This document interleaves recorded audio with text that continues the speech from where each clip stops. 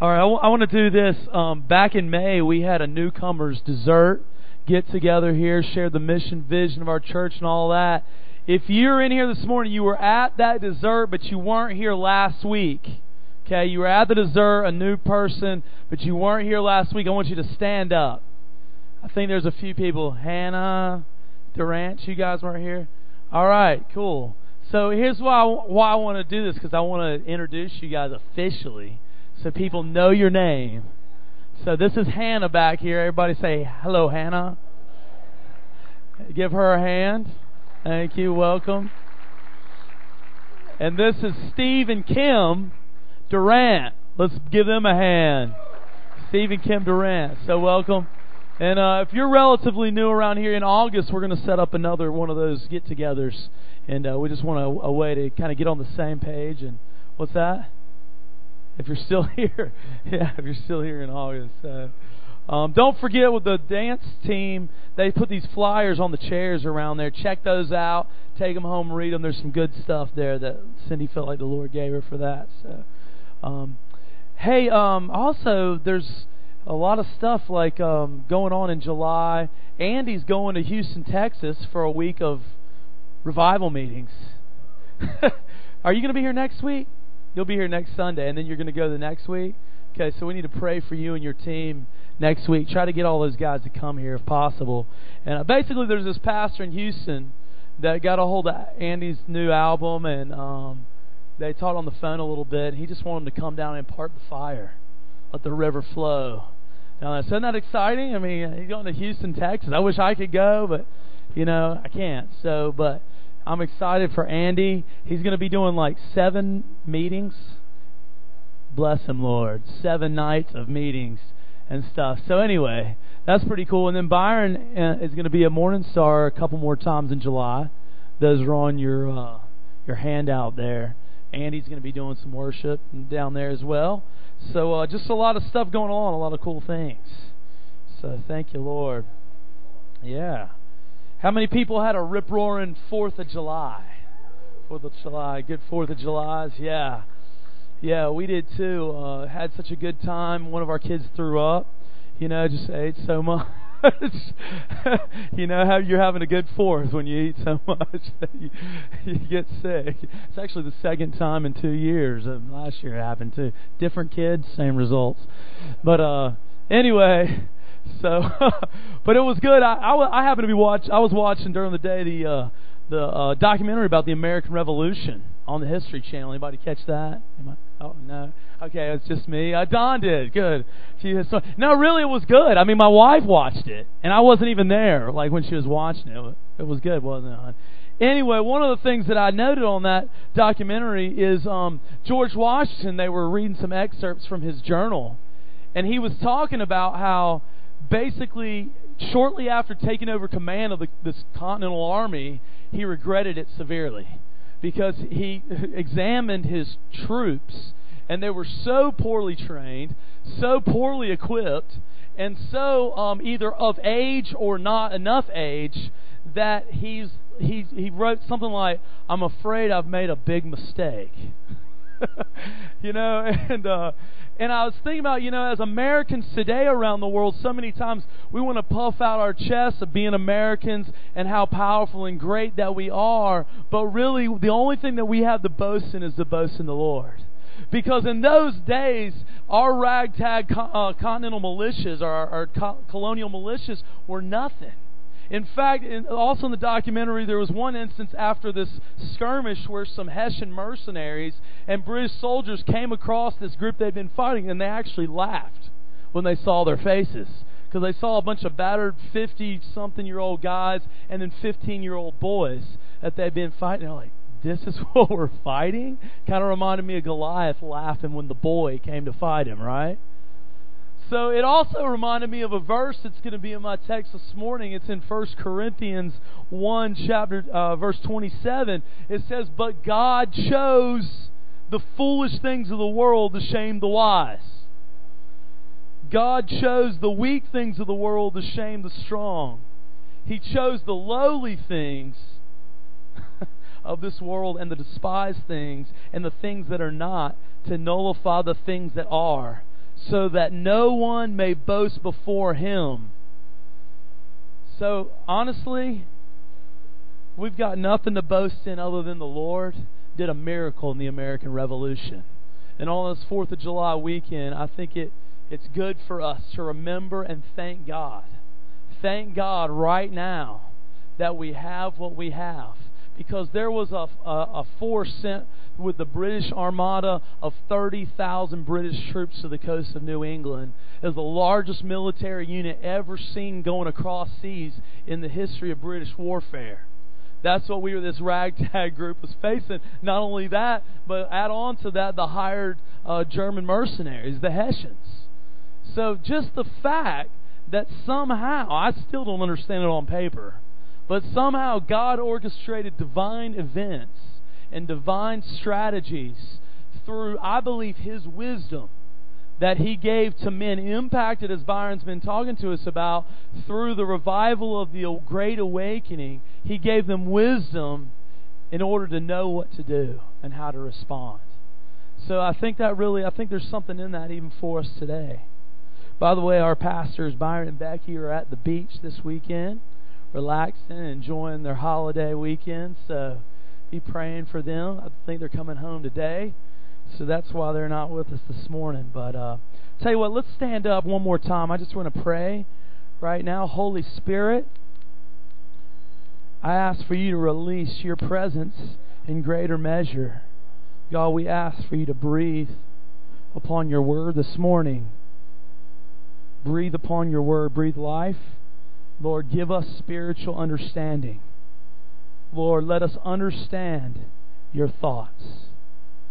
In Jesus' name, amen. Amen. You can sit down. How many dreamers are in here? People like to daydream, or maybe it's not that you like to, you just do. If you're like me, even from a young kid, even before, as a pre-Christian, I would lay awake at night just daydreaming about either the way God could use me, or, it's even before I was a Christian, or just daydreaming about things that I would do, or whatever. And I felt like God said even this morning that there's some people in here that you've been dreaming even for your whole life. And He's bringing you into a season He's going to make your dreams come true. It's not just Walt Disney, that prophesied this, but He's going to make your dreams come true. So I just want to encourage you this morning, dare to dream. Dare to dream big. Don't dream small, but dream big. Amen? Let's go for it, because God's got something for us there in the realm of dreams. I believe in daydreams, even in the night season. I've been seeing a lot of things. Hey, by the way, next week I'm going to be announcing, Lord willing, the next phase for ministry at Lee Park. So I'm really excited about that. There's some new strategies I believe God's given us there. He's also opening up other doors at the Mooresville Soup Kitchen and some other places where we're going to be going and taking just the ministry of the Holy Spirit and praying for the sick and worship and doing different things. So I'm really excited about that. CSM, anybody interested in our School of Ministry? We'll be cranking back up after Labor Day in September, but this month I'm going to be announcing some new shifts, some new plans, some additional things that God's doing with Christ School of Ministry. That's going to be really exciting as well. So I just wanted to throw those little tidbits out there to you. Just out of curiosity, how many people were here 2 Sundays ago when I gave this message on Christ in you, the expectation of glory? Okay, about half, it looks like, maybe a little bit more. I'm just want to know, because this is kind of a part 2 to that series this morning, and I just wanted to know who had heard part 1. But I want to give you a little bit of recap. This one's called Christ in You, Thinking the Thoughts of God. Thinking the thoughts of God. That's good, isn't it? How many people like to think the thoughts of God? How do I think the thoughts of God, Matthew? What is that? How does that happen? Where do I go for that? What class do I sign up for? Think the thoughts of God. Well, it may not be exactly that way. But Paul said that God's wisdom is a spiritual wisdom that is not perceived with the natural man, but is perceived with the things of the Spirit. And the deep things of God. You ever thought about that scripture? The deep things. What are the deep things? I'd like to know what the deep things are. How about you? Because I don't know. I'm just intrigued by the deep things. I want to go deeper. I want more. I want to go farther. I just want to keep on this grand adventure. Amen? So Christ in you, thinking the thoughts of God. Byron said 3 weeks ago that God wants to make the body of Christ the envy of the world instead of the joke of the world. Right? It's kind of like those militias. They were the joke of the world at that time, of the 13 colonies. Now, the United States of America is, in a lot of regards, the envy of the world because of what God has blessed us with as we boast in Him. If we're going to see such a major shift happen with us, with River Life Fellowship, with the Church Universal, with the Church in America, we need a real revelation of who we are, and that is that we are possessors and carriers of a living Christ in us. We even possess His thoughts. We even possess His thoughts. I don't know, has anybody ever tried this or just thought about, oh Lord, how can I tap into what you're thinking? I want to give you a few strategies here in a few strategies in a minute here. In Colossians 1:27, Paul's addressing, this is from 2 weeks ago, Paul's addressing the Colossian church who was battling some of the strongholds of the gods of the minds there in that church. And he says, to them God has chosen to make known among the Gentiles the glorious riches of this mystery, which is Christ in you. Everybody say Christ in you. Christ in you, the hope, the expectation, the certainty of glory. That His glory is poured out, obviously on Christ, but if Christ lives in you, then that means you get to share in the glory. The glory is coming on you. And then on in Colossians 2 it says, Paul said, my purpose is that they may be encouraged in heart and united in love, so that they may have the full riches of complete understanding, in order that they may know the mystery of God, namely Christ, in whom are hidden all the treasures of wisdom and knowledge. All the treasures. Any treasure hunters in here? I remember as a kid, I used to love to hunt for treasure, like pirates. Aye, mate. You know, you'd go around, and I remember one time we found this little rectangular thing of bricks in the woods. You know, it's probably a foundation, honestly, for an old shed or something. But to us, it was like, oh my, this is the next great archaeological discovery. You know, we're going to excavate. We'll probably find bones, and who knows what those are from, and all kinds of pottery and arrowheads. So we run up to Dad's shed, grab a shovel, and about 10 minutes later, we're so tired we give up. You know, it's like treasure hunting for another day. We like dug 2 feet, and that was it. You know, oh well, maybe we'll find it elsewhere. But it was like X marks the spot. We're always looking for the next great adventure. Well, I don't know about you, but something about treasure hidden in Christ makes the Christian life really exciting to me. I want to know, what is the treasure? What are the deep things? Where do I find them? There's so much in here. I know that, Lord, I can just discover what you have for me. And you put something in here that maybe I don't even know is there. You put something in me, a treasure of wisdom and knowledge that I want to tap into. I want to remind you also, 2 weeks ago in my message, I would just want to emphasize that the way to discover these things comes through the Spirit of Christ living in us, not necessarily through the soul realm primarily. That's secondary, the soul meaning your mind and your emotions, your feelings and your will. But as your spirit becomes so full of the Spirit of God and overflows the Spirit of God, oftentimes that Spirit of God, that glory, which He's destined for us, spills over into even our soul, man, to where you can begin to feel things. You can begin to think the things. That's what I'm talking about this morning, thinking the thoughts of God. You can begin to know things. It's called words of wisdom. How many of you have ever heard of a word of wisdom? That's actually listed as a spiritual gift in 1 Corinthians chapter 12.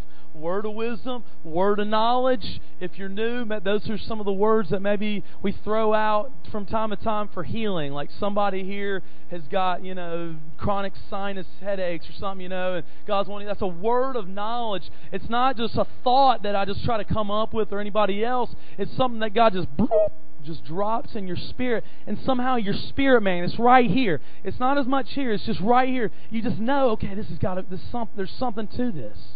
Like, let me give you an example. On Wednesday night, we're in worship. God said, I've got something for somebody born in 1956. And then somebody else, and I'm like, 1950, okay, Lord, I don't know what 1956, I mean, that's kind of weird. How do I give that? What's the application for that? And so I just kind of held on to it, honestly, sort of forgot about it. And then later on in the meeting, somebody else, it was you got a name, and the name, then Byron got this thing about persimmons. And I know if you weren't here, it sounds bizarre. But anyway, there were people up here receiving prayer. There's a long story to that. But there were people up here receiving prayer, and you thought that it was somebody. This is getting confusing. But anyway, all these things got connected. And the name of a person she got happened to be the person born in 1956 that was represented up there, and the Lord had something for that person. Did that make sense? So it's like the Spirit reveals little pieces. The Bible says we know in part and we prophesy in part. So sometimes you just get little pieces of information that you don't really know what to do with that isolated piece. But somewhere along the line, God brings clarity on that piece, either through a word from somebody else, or like what happened on Wednesday, through another piece that somebody brought, or through some outside way God of communicating with you. How many have ever experienced that? You get this word, you're like, what does that mean? And then the next thing you know, you've seen a commercial on TV, and it's like, what? How could that? Whatever. Just some bizarre way God could be speaking. So anyway, I don't know why I'm going off on that, but I just felt like there was some juice there for somebody. All right, so 1 Corinthians 2:16 says, we have the mind of Christ. Everybody say, we have the mind of Christ. This first sentence here is actually a quote from Isaiah. Okay? Now let me say this. In Corinth, a Greek city-state, Paul is initially, especially in 1 Corinthians, he's addressing a division in the church. A deep division. One guy's saying, hey, I'm with Apollos. Another guy's saying, well, I'm with Paul. I don't know who your Apollos guy is. The other guy's saying, well, I'm with Peter. And then there's this feuding going on, and Paul's like, you guys are missing the boat. You guys are missing the point here. Because it's not about Peter or me or Apollos or anybody else.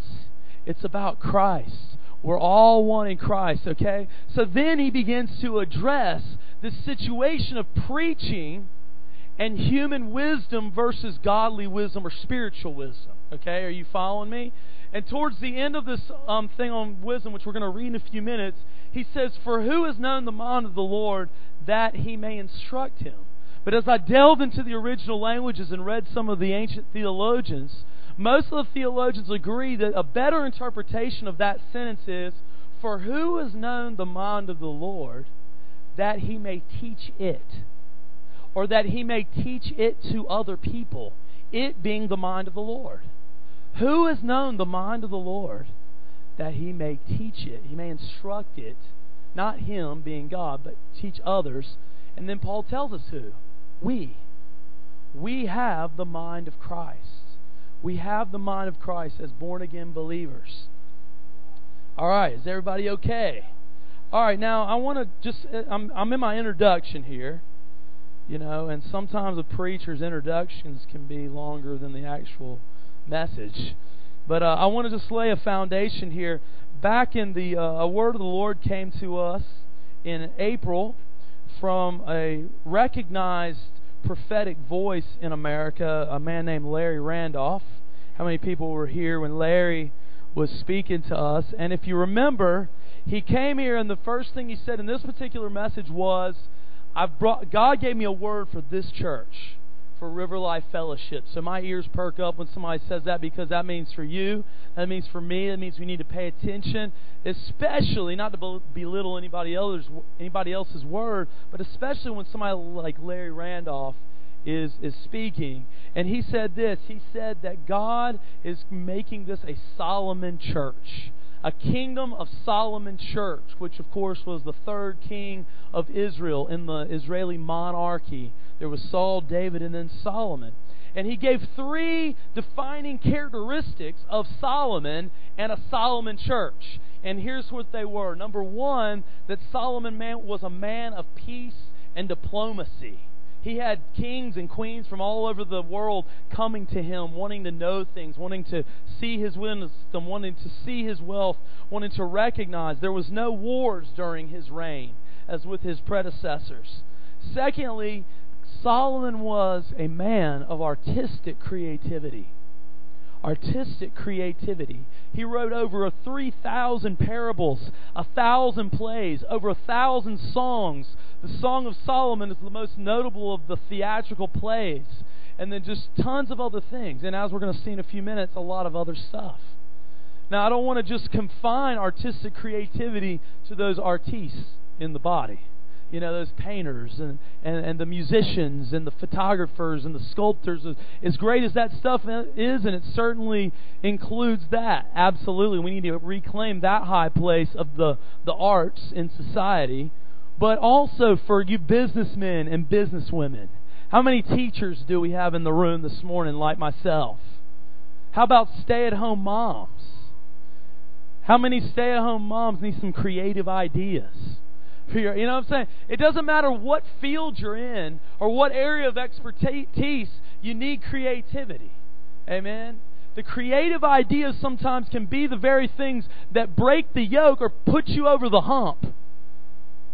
I believe God wants to release new forms of energy and new ways of converting energy to counteract this crisis that we have in our nation. How many people believe that? It's right there. I believe it's right there in the heavenly realm. I believe God wants to draw it. Maybe it'll be you.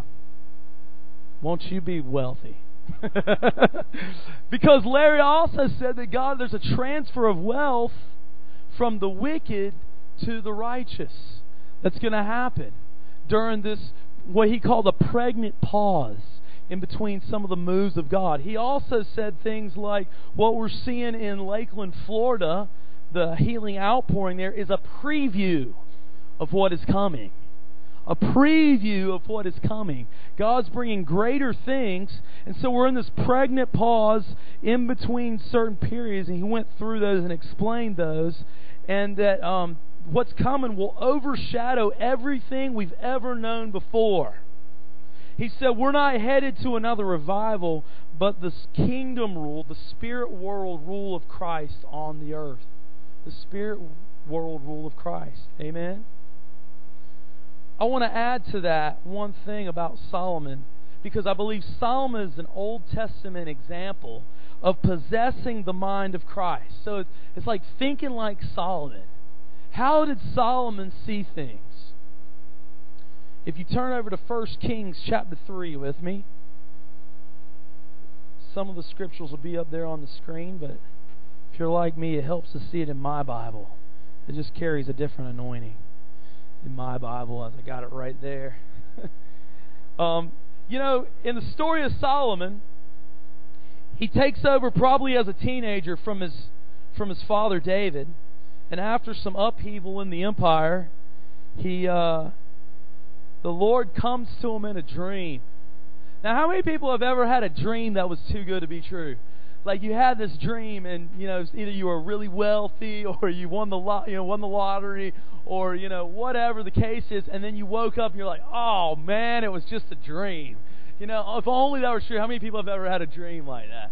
Okay, there's a few dreamers like that in here. Well, Solomon had a dream, and the Bible says in 1 Kings 3 that the Lord actually came to Solomon in a dream. He said, Solomon, I'll give you anything you want. You choose. Solomon said, Lord, I want wisdom.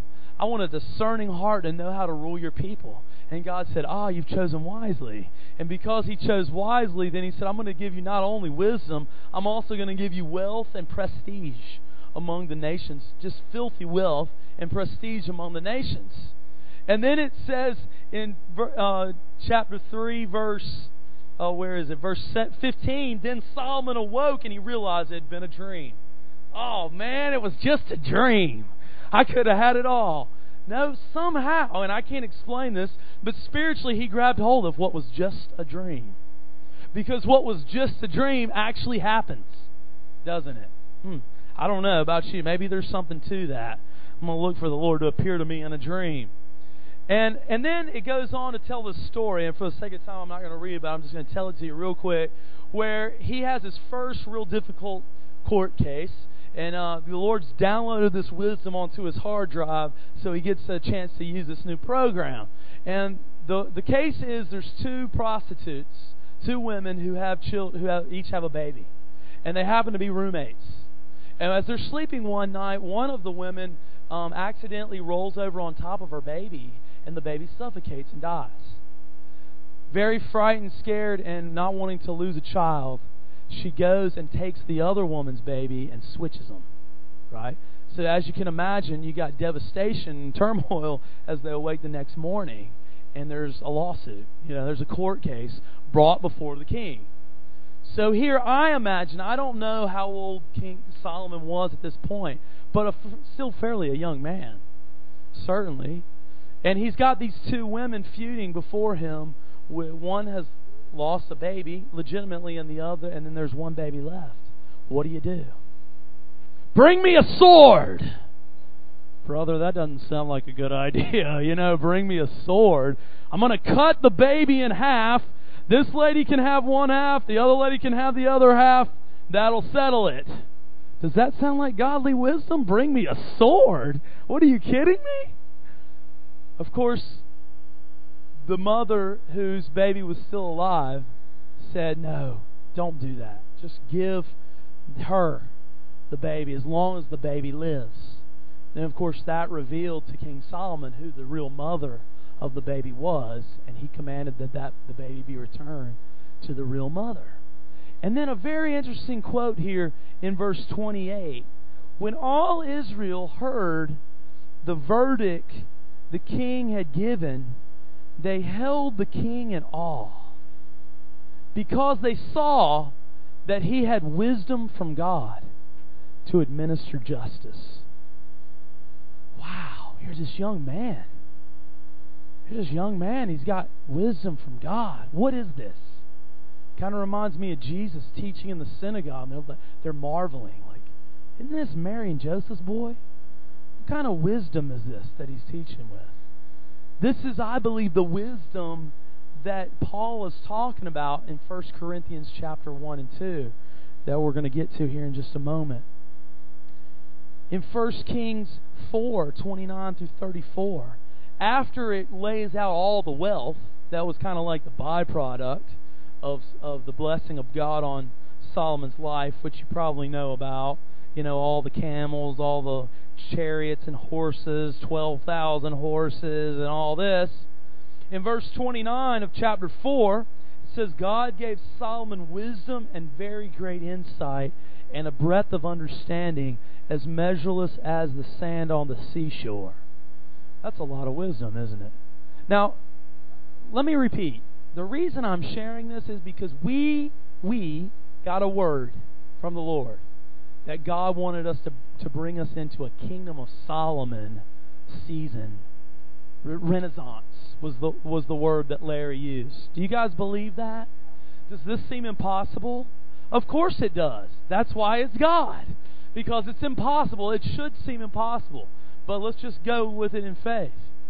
Solomon's wisdom was greater than the wisdom of all the men in the East, and greater than all the wisdom of Egypt. Egypt was the top dog intellectually. They had all the universities, the library, at Alexandria, all that stuff. It's like saying, greater than the wisdom here in Mooresville of Yale and Harvard and the Ivy League or something. He was wiser than any other man, including all these wise guys. And his fame spread to all the surrounding nations. So it even went beyond his local community. He spoke 3,000 proverbs, and his songs numbered 1,005. He described plant life from the cedar of Lebanon to the hyssop that grows out of walls. He also taught about animals and birds, reptiles and fish. Men of all nations came to listen to Solomon's wisdom, sent by all the kings of the world who had heard of his wisdom. So not only was he a diplomat with the world, but he was also a botanist. He was a biologist. He was a scientist. Where did he get all this from? It doesn't tell us anything about him studying under the great minds of the world. Did you notice that? It doesn't say anything that, when this happened. I don't know. I mean, this could be describing Solomon's life, when he was 85 years old or whatever. Well, he only reigned for 40 years, so I don't think so. So God's wisdom is far superior to man's wisdom. George Washington Carver said it like this: if you love something enough, it'll reveal its secrets to you. About that little legume that our boys enjoy at lunchtime, peanut butter and jelly sandwiches. They have peanut butter and jelly sandwiches because a man believed sincerely that if you love something enough, it'll reveal its secrets to you. So, Savannah, I see you smiling. So you're enjoying peanut butter because of somebody's revelation of the wisdom that's available that Paul's talking about here in 1 Corinthians, that Solomon is a foreshadowing of to be released on the earth. Now, could it be that this same wisdom wants to be poured out upon our generation? For you teenagers in here, I believe there's a wisdom beyond your years that's available. And here's the thing God showed me about that and the dreams that I mentioned a few minutes ago. Those things are available for those that seek first the kingdom and His righteousness, and all these things. Everybody say all these. All, including wisdom, shall be added to you. Seek first the kingdom. What's the kingdom? The spirit realm, God's world. Heaven come on earth. Thy kingdom come on earth as it is in heaven. Seek first the kingdom and all these things else. So why are we emphasizing so much the spirit realm? Because Jesus says seek first the kingdom. But if you view the kingdom in a different physical way, then that verse takes on a whole different meaning, doesn't it? I mean, I've read that verse since I was knee-high to a grasshopper. I mean, since I was really small, and it's a popular Bible memory verse, but I never really thought about it until recently. Oh, that's what it is. The heavenly realm contains all the information that I need.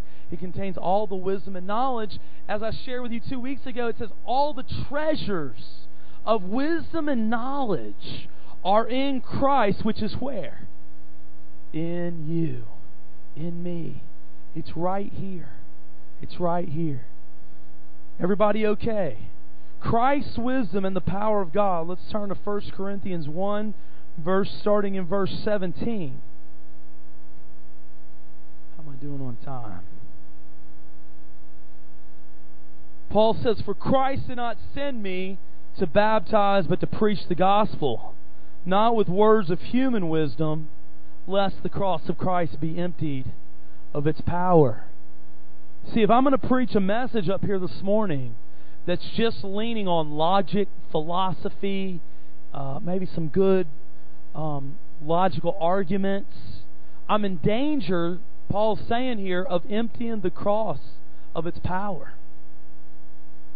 He's going to explain why that is. Let's read on. "For the message of the cross is foolishness to those who are perishing, but to us who are being saved, it's the power of God.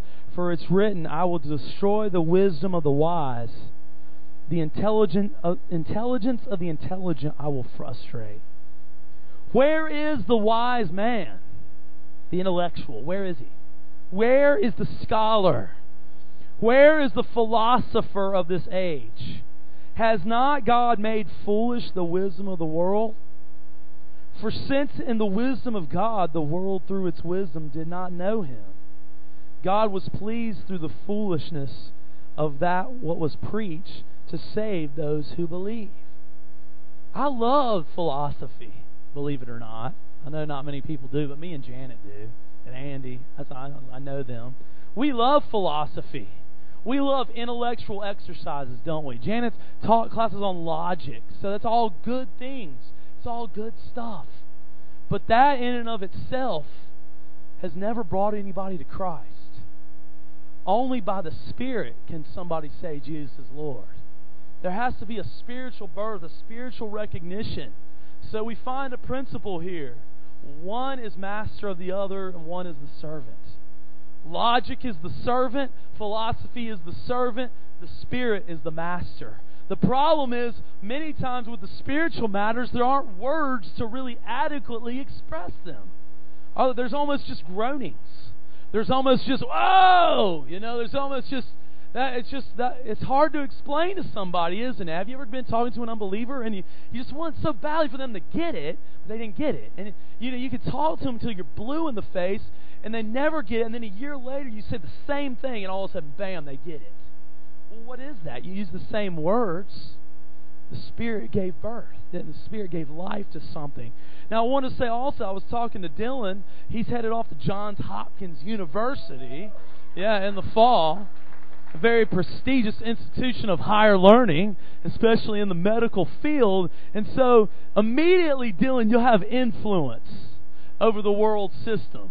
So pay attention to that, because he can use you like a Solomon or like a Joseph in that area. So you're born to rule. Just want to let you know that. But what we were talking about in the kitchen and beforehand is we were talking about, going off to the wise and learned institutions. These places that have elevated the mind so far superior that something like healing and miracles is just dismissed in the medical community as some like antiquated explanation for what we now know through medical science to be true. Like they called it a demon, we call it epilepsy. They say that it was this and now we know. So in other words, that was just like in antiquity an explanation for things. So Paul actually addresses this in the very next verse, because he says, Jews demand miraculous signs and Greeks look for wisdom, but we preach Christ crucified. It's a stumbling block to Jews and to Greeks. Why is it a stumbling block? Because I just gave you the example. The mind person cannot get past that. Everything's based on the scientific method. Oh, that's great and wonderful, but that's the servant. In fact, who can do the impossible? The Spirit being, right? God Himself can do the impossible, not the scientific method.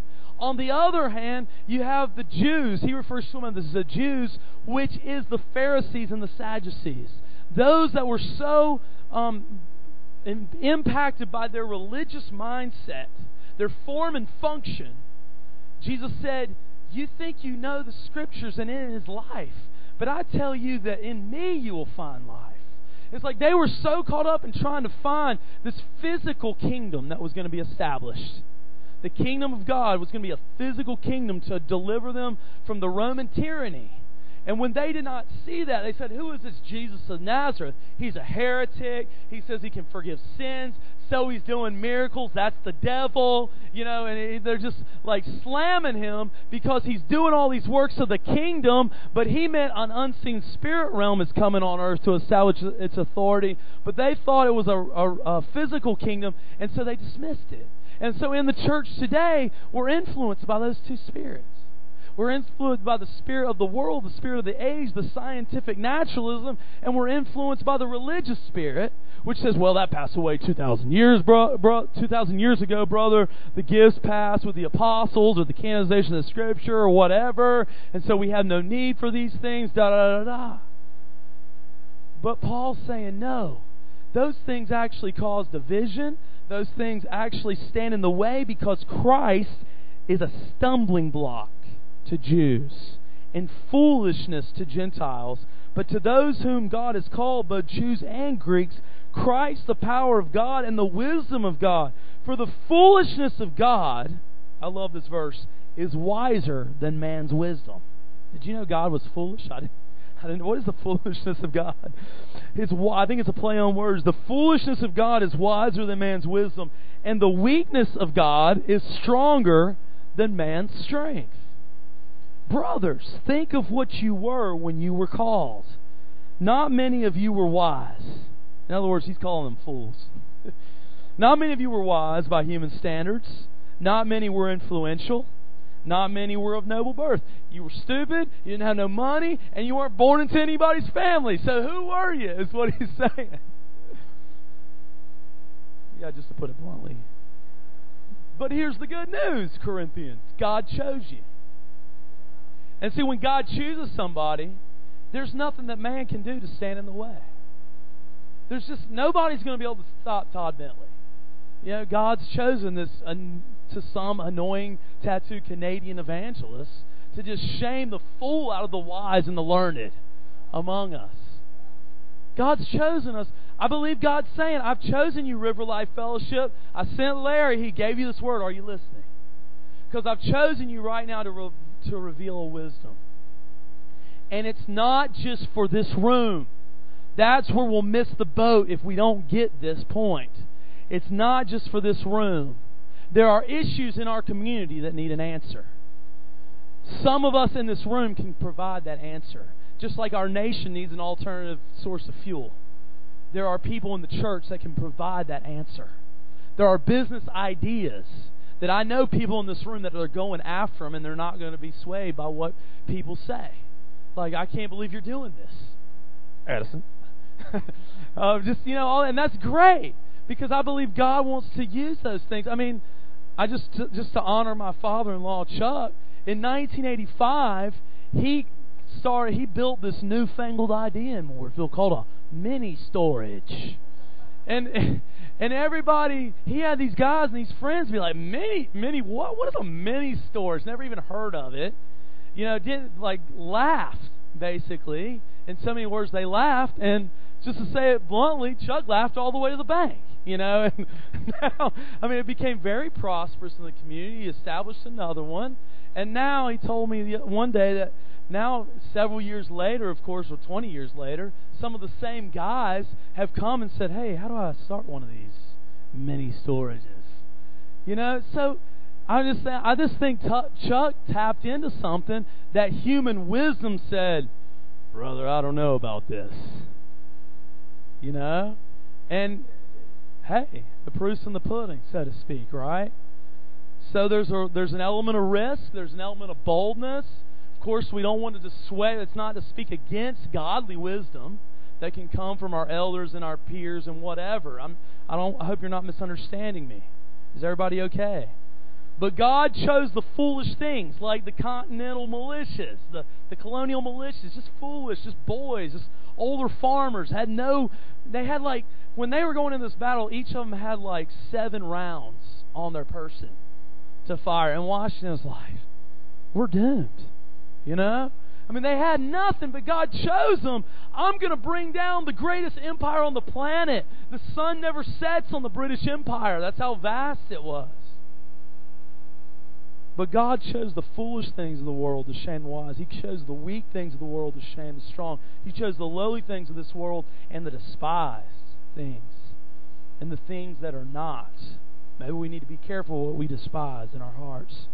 To nullify the things that are, so that no one may boast before Him.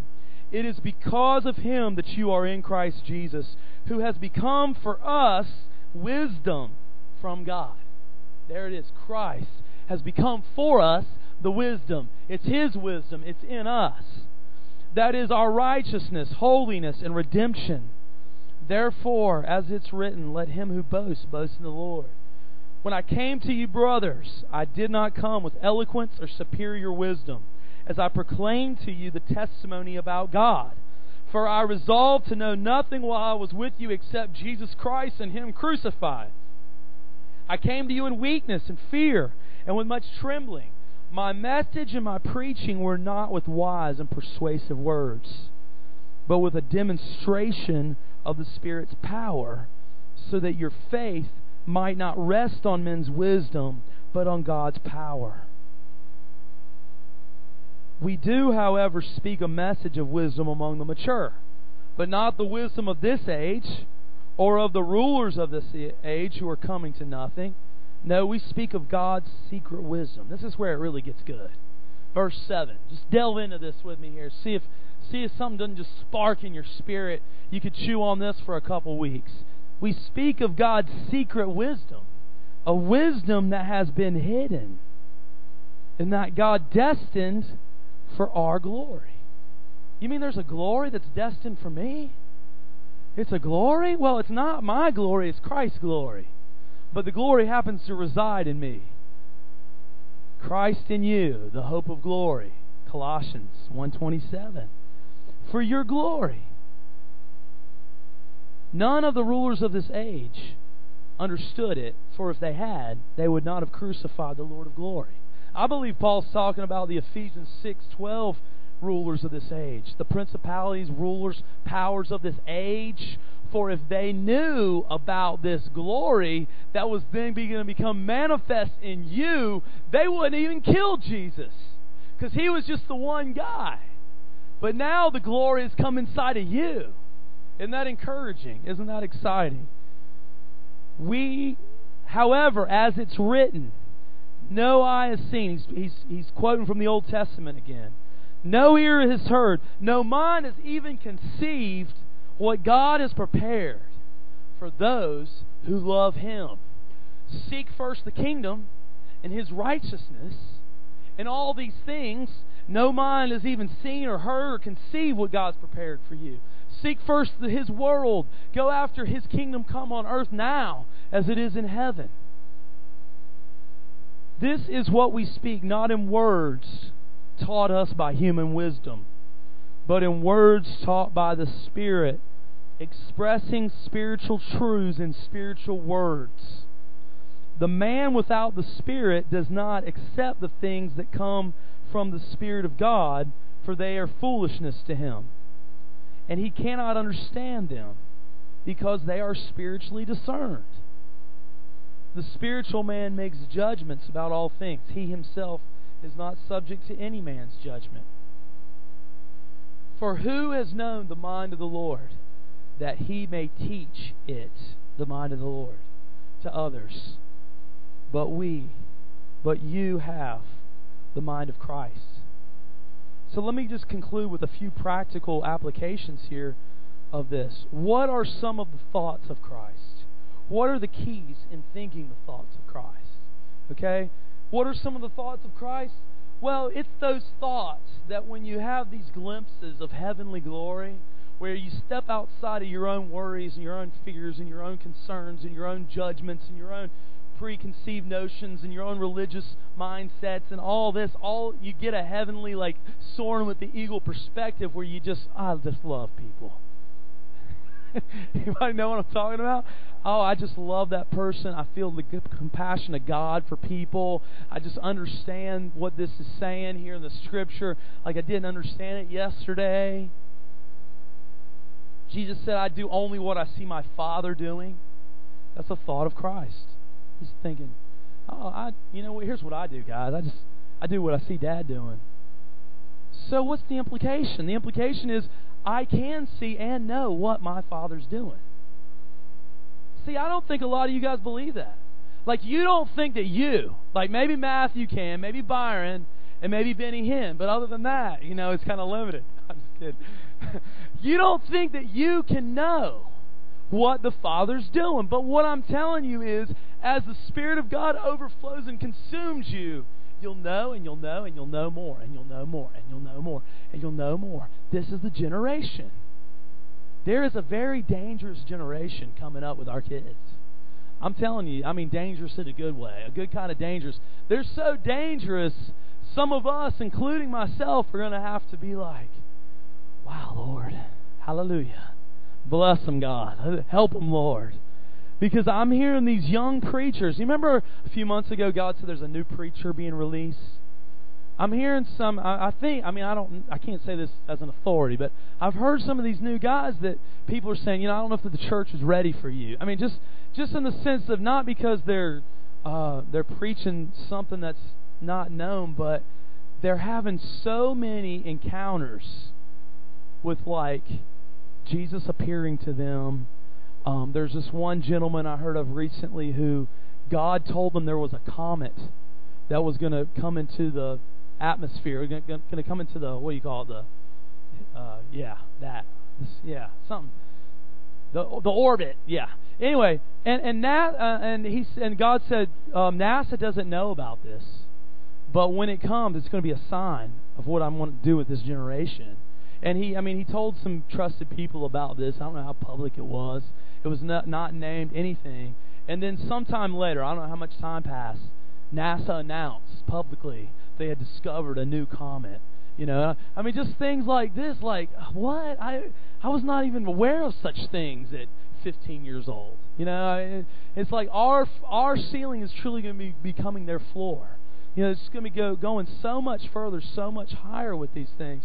Yeah, because if you're bold enough to believe that anyone who has faith in Jesus will do what he had been doing and even greater than these things. There's actually people who believe that. Can you believe it? Isn't that amazing? Like, they're actually going, yeah, we're going to do even greater things, and then they're doing it. And everybody's like, well, brother, let's have some wisdom here, and all this, and like, and another thought of God might be, with man this is impossible, but with God all things are possible, because I can do all things through Christ in me, who strengthens me. So that's why I can do impossible things. That's pretty cool. My kids love to hear David and Goliath story. So I'm going through it for the 115th time last night. And then this morning I'm reading in, I think it's 1 Chronicles 20, and it says that then the men of David, his men, went out and they slayed all these other men, like the giants related to Goliath. And then David's nephew killed another guy with like 6 fingers and 6 toes and all this stuff. And it just really jumped out at me because it was an illustration of that principle I just mentioned. David's ceiling became his nephew's floor. Nobody dared approach the giants before David. He was out there for 40 days taunting them, and nobody was brave enough until this little shepherd boy that looked like Gabe comes walking up with his slingshot, and he slays the giant. And then there was so much faith released in the atmosphere. Oh my gosh, Yahweh can do this? We can do anything? And so they just become giant killers. They just wipe out the whole tribe, of giants. That was unheard of. All right, last thing. What are the keys? Walking in the spirit of adoption. We've heard tons about that. Solomon knew who he was, the son of Yahweh, Jehovah, and whose he was, the son of King David. He knew he had a kingly line, a kingly lineage. We are kings and priests in Christ. Amen. Let's walk in that spirit of adoption. We need to break off the poverty spirit. That's number 2. Take it from the riches of Solomon. It's not that we're seeking the riches. We seek the kingdom and all these things. That includes riches. Will follow. That includes the provision, the finances that are needed in the kingdom. So, walk in the spirit of adoption, break off the poverty spirit, and third and last, keep our minds at rest. And I don't know if this is a word or not, but decluttered. Like defragged. You know how you defrag your computer? Defrag your mind. Take time to wait on the Lord. Take time to rest. Just clear your mind of everything, all your worries. Lie down, sit quietly, put on some worship music or silence or whatever. We need to reclaim the art of meditation and contemplation and meditative and contemplative prayer. We need to go to things like Romans chapter 8 and say, for the spirit that made me a slave again to fear, I didn't receive that, but I received the spirit of sonship. And I cry out, Daddy. And I'm an heir with God and a co-heir with Christ. We need to meditate on those things, that the very Spirit that raised Christ from the dead lives in me. That's why I can do all things through Christ. I can do impossible things because that Spirit lives in me. Keeping our minds decluttered and at rest, Isaiah 40, 30 and 31, would be a great thing to meditate on. Let me close with this. Though youths grow weary and tired, and vigorous young men stumble badly, yet those who wait, everybody say wait, when you have a decision to make, don't get in a hurry. Seems like God's usually late, but He's not. Those who wait for the Lord will gain new strength. They will mount up with wings like eagles. They will run and not get tired. They will walk and not become weary. Man, let's stand up. That's some really good news this morning, Matthew. Really, our future's so bright, we have to wear shades, man. Hi, I'm Debbie Tebow. I don't know if most of you read on the prayer line about my son. He does have cancer. It has been confirmed. He's going into surgery on the 14th. They're going to take it out. My husband had a colonoscopy first of the week. It was clean, so he is doing great. And my son is in a change in his life, and I just ask for your continued prayer for him, that God will come through and become more of a part of his life than it has been in the last 10 years. And I just thank you so very much for your prayers. Well, that just opens the door for demonstrations of power, right? So here's what we're going to do. I believe that there's others in here like the Tebows that need our prayers, and so if you have a need in here today and you want to receive a miracle, a healing miracle, if I could get the ministry teams to come on up and get ready to start ministering. Backs. I want to pray for backs. Yeah. So, and so, if y'all ministry team could stand in front of the stage, because I've got to do one more thing too. We're going to take communion this morning, and I felt led in the first service to say this about communion, is that when we take communion, you really have to remember it's not a religious rite. It's not. It is an institution, but it's not meant to be religious. It really is. It's a celebration of love. It's a celebration of what the Lord's love did for us, and we in turn get to bask in that love. We get to soak in that love. So I'm going to pray a corporate prayer, but as you go forth to take communion, y'all can go to that side and y'all can go to this side. Just minister love to each other this morning. Minister love to your family. If you haven't told your wife or your husband that you like them, tell them that you like them. You know? If you've got hardness in your heart, one of the things the Lord has been teaching me is we need to be more tender towards each other. Like He's really been getting me on that. He's peeling some layers off of me and teaching me how to be tender. Because really the true me is tender. Yeah, it's hard to believe. But that's who I really am, and the Lord's just trying to get that to come out. You know?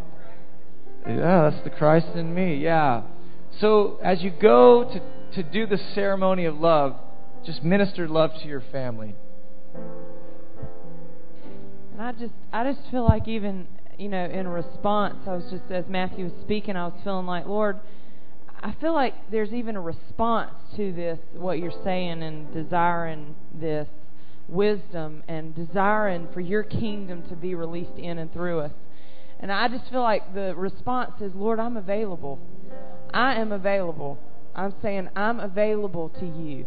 And I am the foolish things of the world to confound the wise. Lord, I qualify. We all qualify. Yeah. You know what I mean? Lord, we qualify because we're yours. We can know whose we are, who we are, and whose we are. We're His. So we qualify flat. And we can say, Lord, I'm yours. So, Lord, I'm asking you in right where I'm at in my life for you to release creativity, for you to release your wisdom, for you to let your kingdom come, let your will be done, let heaven come, because we're desperate for you. Yeah. We are a generation that's desperate to hear the voice of the Lord and to be able to obey and walk it out and to see His kingdom come. And so right. I even think as we take communion that we can say, Lord, we remember what you've done. We remember the power that dwells within us, the resurrection power that really does dwell within us. And so, Lord, we say, I believe, help my unbelief. Yeah. Lord, I believe in you. I believe your kingdom desires to come. Your will, your perfect will be done in me, Lord. And I say, I believe. Help any area of unbelief, Lord. Let faith rise up. Lord, let faith be stirred up in us, Lord. And let your perfect will be done in us, Lord God. We surrender and we say we're available. We are available to be used by you, Lord God. We are available for you to reveal the riches, to reveal the hidden mysteries of yourself to us, Lord God. Let it be done. Let it be so, Lord Jesus. So what we're going to do is I'm going to pray a corporate prayer, and then I'd invite you to come up and take communion. And then if please don't leave. If you need prayer for anything, I don't care how small it is. If you have just a little worry, come up and get prayer. Get some soaking prayer. Come jump in the river. And but if you have to leave, we just want to say thank you for being with us here this morning. If this is your first time here, we've really enjoyed spending time with you, and we hope to see you again. So, Father, thank you for the blood that was shed because of love, for the body that was broken because of your heart for people, for us corporately as a church, but also for us individually as sons and daughters created in the image of God. Let your love be released in this place today. In Jesus' name we pray. Amen. So go ahead and just with your family, just come forward to either side. There's bread and wine on either side. If you need prayer, come on up. There's folks available to lay hands on you, pray for you, encourage you, bless you, tell you how awesome you are.